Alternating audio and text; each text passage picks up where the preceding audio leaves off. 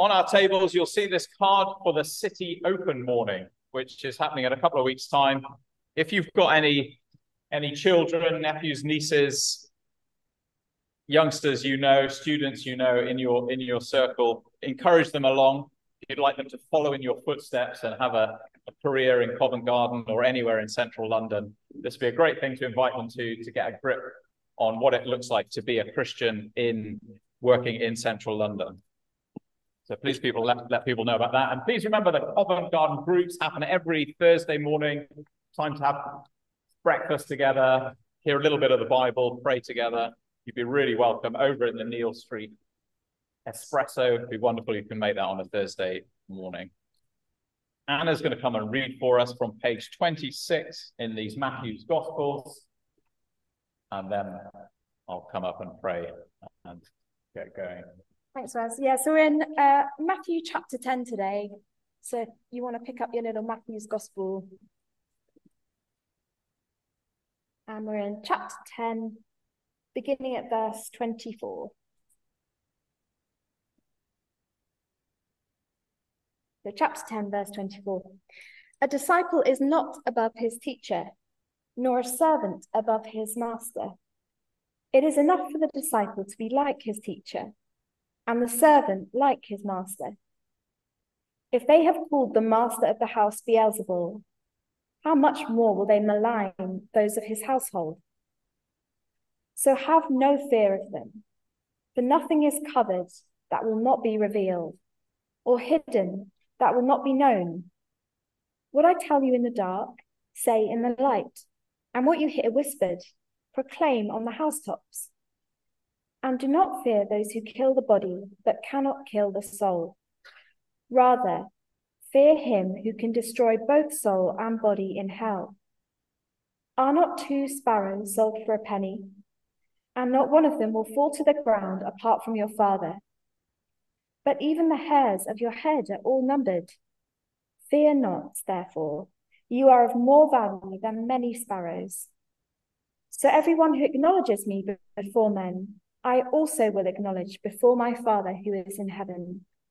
But whoever denies me before men, I also will deny before my Father who is in heaven.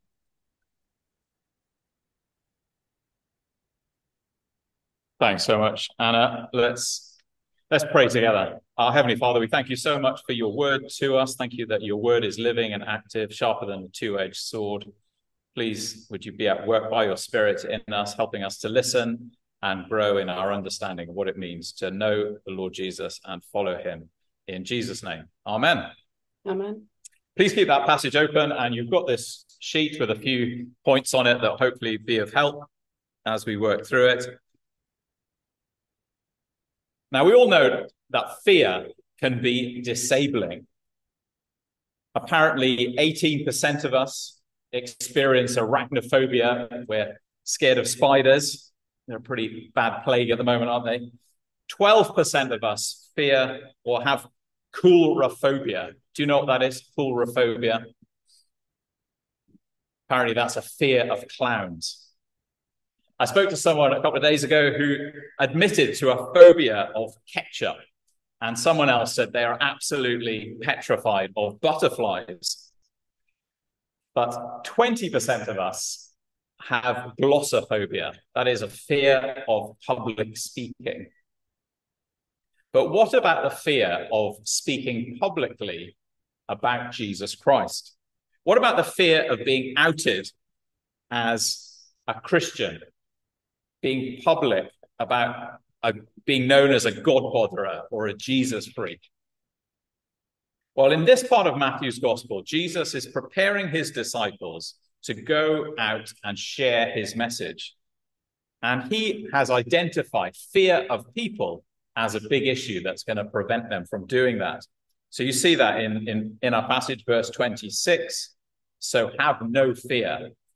Verse 28. Do not fear.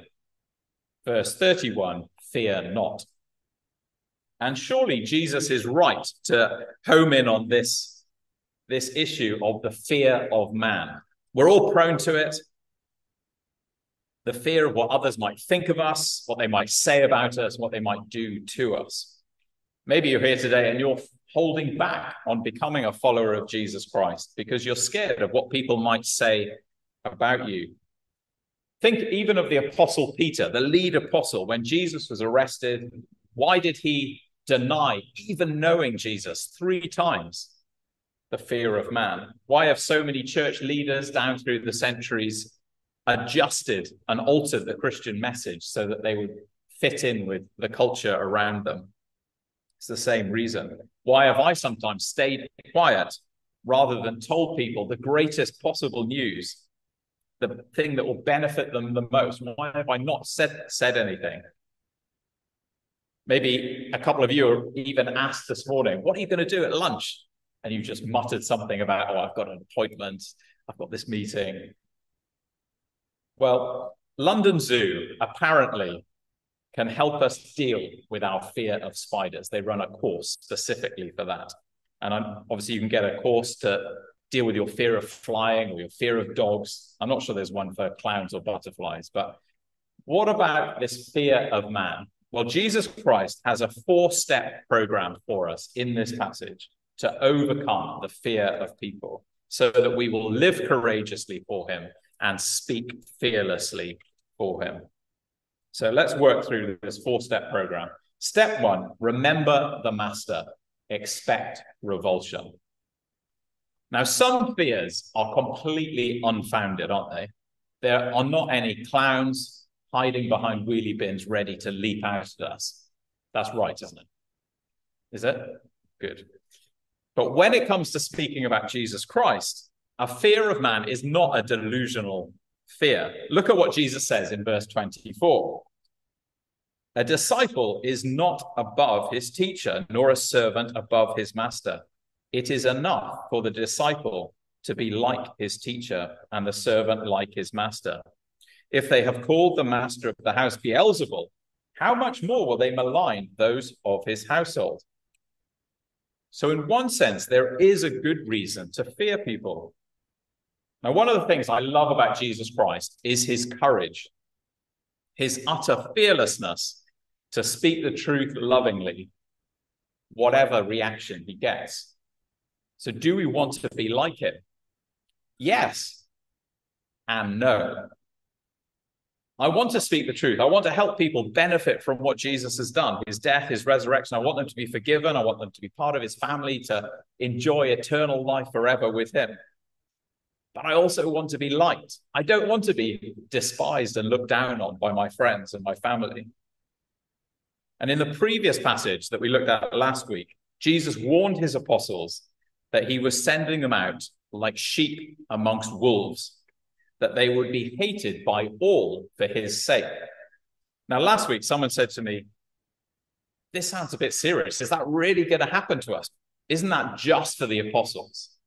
Someone else said, surely the Christian message is about love and it's about peace. Surely people will be pleased to hear that. Well, the apostles, they did have a very specific role in a particular time in God's plan. But Matthew includes these instructions here that Jesus is giving to his followers on mission so that all Christian disciples will engage in his work of going and making disciples of all nations. And here in this passage, you see Jesus uses the general word disciple. A disciple is not above his teacher. And then in verse 32, he says, whoever acknowledges me. So he's got all followers of Jesus in mind at this point. But sometimes I've heard this quite regularly from Christians. They've said, yeah, but when we actually follow Jesus, it will be good and it will be distinct and different. And people will respect us for the way that we live. They'll say, oh, you're so honest and you're so kind. Isn't that brilliant? Well, the Christian life can be really powerful like that. It will stand out from those around us. But I think we've just got to be a little bit careful. Jesus isn't promising that people will always like us. They might notice a difference over time. Hopefully, as we change and become more like Jesus, they will respect us. But when we're speaking the truth about him, his message, actually we'll get a mixed response. Some people will want to know more. Other people will hate it. And you see that through the New Testament. Remember 1 Peter, Peter says, live distinctly. As people speak against you as evildoers, they will call you evildoers, which is the point Jesus is making here. And so we mustn't think that we're somehow special and above Jesus, that this won't apply to us. Verse 25, if they've called the master of the house Beelzebul, how much more will they malign those of his household? Now, Beelzebul is the word that Jews would use to describe the devil. Beelzebul was the name for some Babylonian god. I think he was the Lord of the Flies or Lord of Dung. So it's a pretty serious insult, isn't it, to give Jesus. And so Jesus' point, if they called me satanic, if they called me evil, don't be surprised when they call you stupid or backward or repressive or misogynistic or homophobic, a Bible basher, a racist, narrow-minded, bigoted. William, who was speaking here a couple of weeks ago in the press a few years ago, was described as a fundamentalist extremist. They said he was the Church of England's equivalent to Abu Hamza. I think he's probably quite proud of it, but there we go. That's William. But it's important that we don't think that this treatment is beneath us. And we think, oh, well, I'm not going to put myself in certain situations. I'll just leave that to the junior guys in the office, or I'll leave it to those particularly keen Christians. Jesus is saying, if it happened to me, it will happen to you. And we also, I think, need to be careful that we don't just think, well, you know what, Wes? I'm very winsome. I'm very good at explaining things, and I'm very likable. Now, I know you're a bit socially awkward. I can tell that straight away, but I can explain the Christian message in a very reasonable way so that people will understand it. They'll understand how good it is, and they'll like me. Well, it's not going to be like that. And I think it's really good to be alert to how particularly we might be affected by this truth. So I was chatting a few months ago to a chap called Richard, who's a lawyer, and he was explaining to me what he thinks the difference is between lawyers and bankers and insurance workers. And he was saying, the thing you've got to know, Wes, about insurance workers and bankers is that they're very relational people. They love doing deals. They love getting alongside people, working with clients. And so for them, when they get cut out of being in the inner circle because they're a follower of Jesus, that really hurts them. Whereas lawyers are a bit different. Lawyers have accepted the fact that they will never have any friends. They've got used to that. They've come to terms with it. But their whole identity is wrapped up in the fact that they're very clever. They know stuff. So when a colleague says to a Christian lawyer, Smithers, you're one of those happy, clappy, Ned Flanders, God Squad, born-again types. Oh dear, I always knew you were a bit weak-minded. That really cuts them deep. But whatever it is, whatever our personality, let's not shy away. We're not above Jesus. But it is going to be painful. And our temptation will be to recoil, to step back. So step 2 of Jesus's program is remember the nature of the mission. Remember the nature of the message. Don't fear, proclaim. Now, at this point, I would have expected Jesus to give us a few tips on how to explain the message in a way that wins people over, helps us to know when to speak and when not to. But Jesus is actually quite blunt. He's not particularly therapeutic, you might say.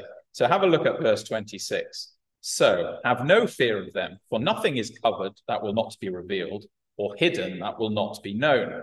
What I tell you in the dark, say in the light, and what you hear whispered, proclaim on the housetops or the rooftops. Now, tell me later what you think, but I think what Jesus is saying in verse 26 is this. The truth is all going to come out eventually. So you might as well get on with it and be open about it now. Being fearful of what people think isn't going to change anything. So the sooner you get on with being open about following me and being open about the truth, the better.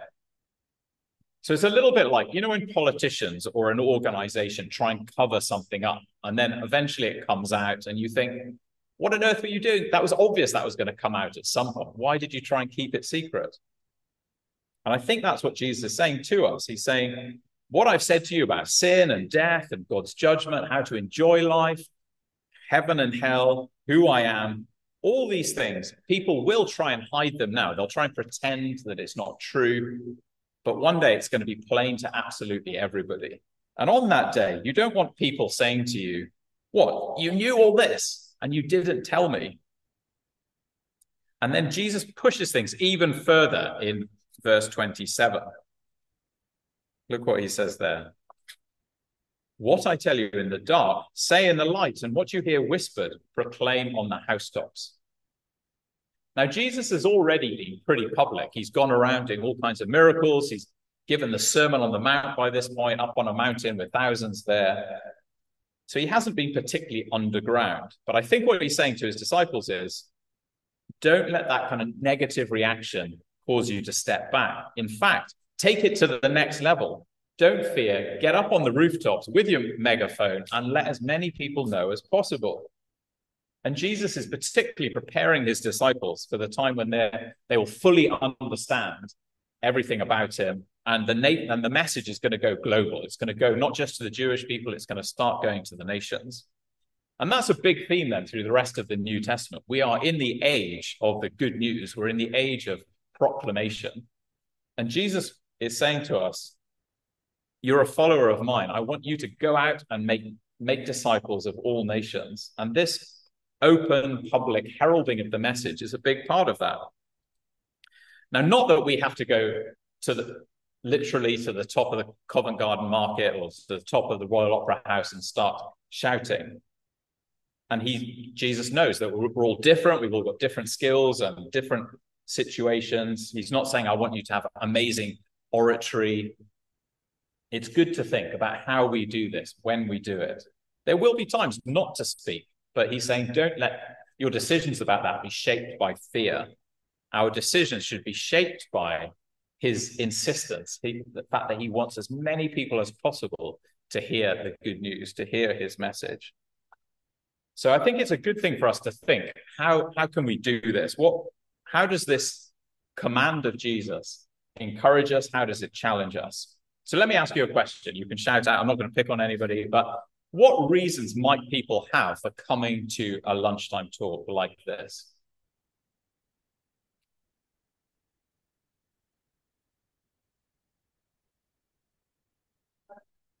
Fellowship, brilliant. Thank you very much. Yeah, definitely. That's a good reason, isn't it, that people would give for coming to this? Yeah, brilliant.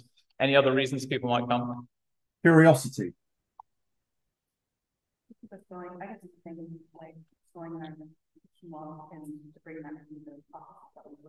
Yeah, brilliant. So an encouragement during the day and encouragement to go back to our offices and speak to people. Yeah. Great sandwiches. Yeah.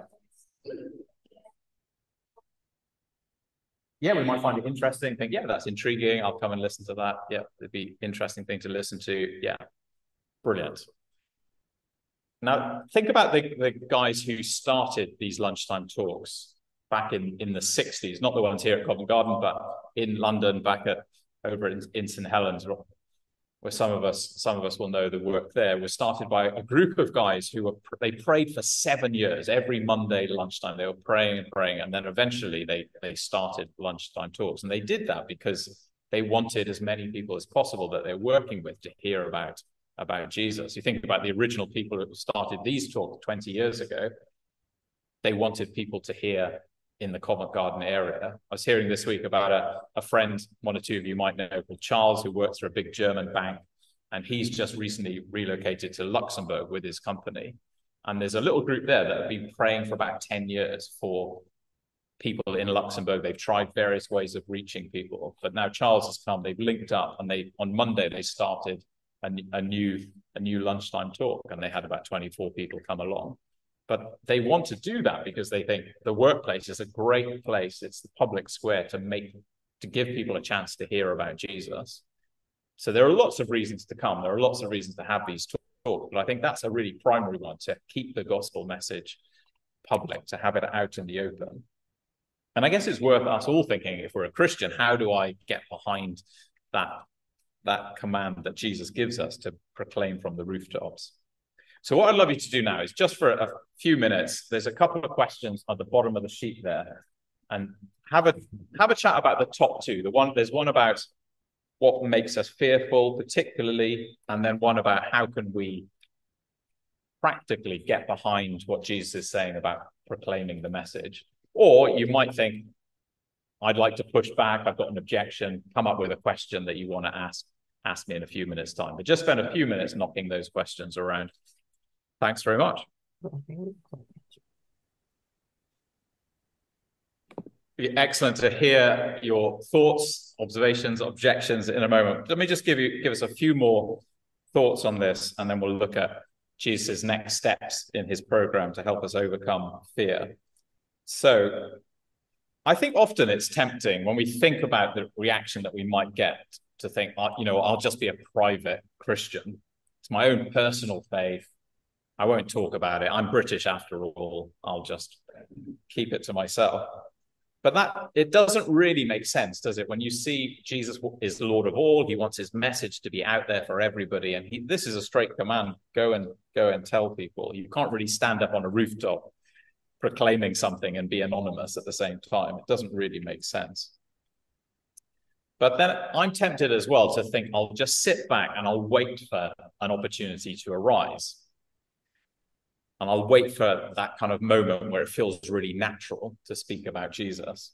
And there is wisdom in when and how and when to speak. Jesus has earlier said, be wise as serpents. But this go and proclaim from the rooftops, you really see Jesus is not saying hold back. He's saying go and take the initiative, let people know. If we only wait for opportunities, there are so many people who will never hear, who will never get to engage.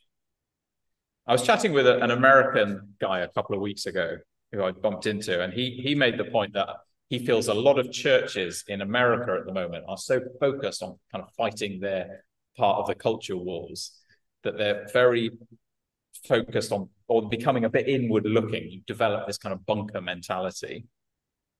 And I think that's really easy to do. We become, as Christians, a little bit fearful of what the world believes and what the world says, that we think, right, we'll gather and we'll protect ourselves rather than being proclaimers who are giving other people the chance to benefit from what Jesus has done. And I think it's quite good to always think about the early church, what they were doing in Acts. And you think about how Paul was going to Athens in the marketplace, in the public square, engaging with the philosophers and the academics of the age, explaining who Jesus was. He did the same in Corinth, in Ephesus. He's out in the public square 7 days a week. Whereas it's easy for Christians, I think, we've retreated into Sundays, into our church buildings. And so I think, it's so encouraging to see how many of you are looking for ways to help other people know about Jesus. And then it's worth thinking what messages are in the public square at the moment. I guess Russell Brand, what's going on with him, climate change, the war in Ukraine. All of these things are really important issues that raise important questions. But we know, don't we, our culture doesn't really have answers to the questions that they raise. But Jesus does. His message should be in the public square because that's what makes sense of all that we see going on around us in the world, where we actually see answers.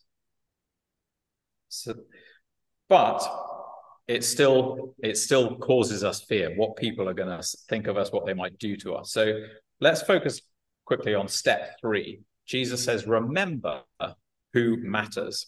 Verse 28, do not fear those who kill the body, but cannot kill the soul. Rather fear him who can destroy both soul and body in hell. So Jesus is making a simple point, fear God, not man. There may well be consequences if we follow step 1 and step 2.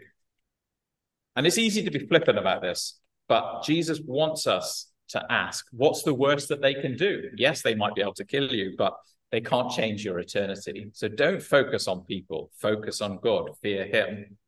Some of you might remember that the early Christian Polycarp, one of the first people to be martyred. He was a Christian in Turkey, and the Roman governor was trying to persuade him to give up on being a Christian. And he said, look, I'm going to send the wild beasts to tear you apart. I'm going to throw you into the fire. And Polycarp said, do whatever you want, but can you give me a chance to explain to more people who Jesus is just before I die? You know, the fire that you can do is nothing compared to the fire of judgment that's to come. Now, that confidence from Polycarp, I don't think came from the fact that he was just a bit of a nutter and just a bit hardcore. I think it came from the fact he really did fear God. He focused on God. And so his public declarations came out of his personal devotion to God. And that's the same for us. That's what's going to change us from fearing people to loving people enough to speak to them. It's that having a focus on God. And Jesus doesn't want us to be in a state of terror about God. Have a look at the next verse, verse 28. Jesus wants us to remember that we matter to God, that he cares for us. He's in control. Verse 29, are not 2 sparrows sold for a penny, and not one of them will fall to the ground apart from your Father? But even the hairs of your head are all numbered. Fear not, therefore, you are of more value than many sparrows. Now, I know some of you have faced all kinds of opposition for being Christians. I know people who've even had their contracts terminated. One guy I know, he was kind of used in a diversity video for the company, and they were showing it even after they got rid of him. Partly he's convinced because he was a Christian and was too open about explaining who Jesus was. But that didn't happen to him outside of God's control. Do you see what it involves for God to look after a sparrow? He's got to look after all the cats, make sure the cats don't get the sparrow. He's got all the sparrow hawks to deal with, the jet engines. God is in control of absolutely every detail of life. And he's using it for our good. You see how much God cares for us. Did you count how many hairs you left on the pillow this morning, or how many went down the plug hole? Probably not, but God did. He knows exactly how many hairs are on your head. That's the level of detail with which he cares for you. He's not going to let something that's going to be really bad for you happen. He knows what is best for you. That's what should give us confidence to speak and live for him. So at the end of the day, it doesn't matter too much if we're fearful of spiders or clowns. We can probably get through life with avoiding having to speak from a platform publicly.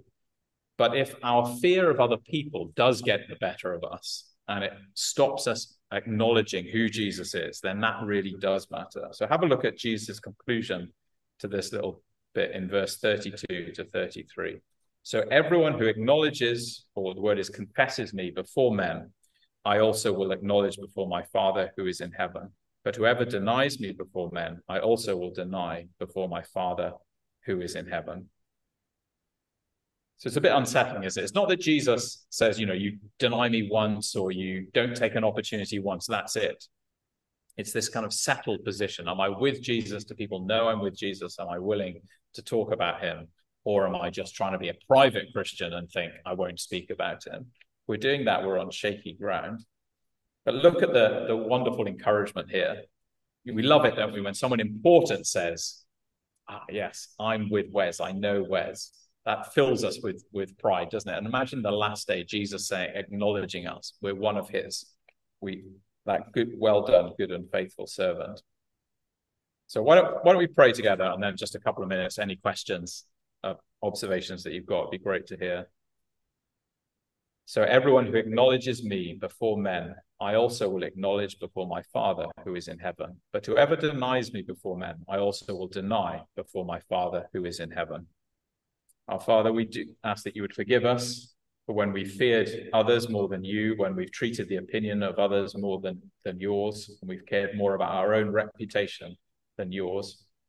Please give us courage. Please give us compassion. Please give us the joy of sharing the message of Jesus with others. And we pray that this message, this good news of Jesus, would ring out here in Covent Garden, in the offices we work in, that many men and women would come to in Jesus' name. Amen.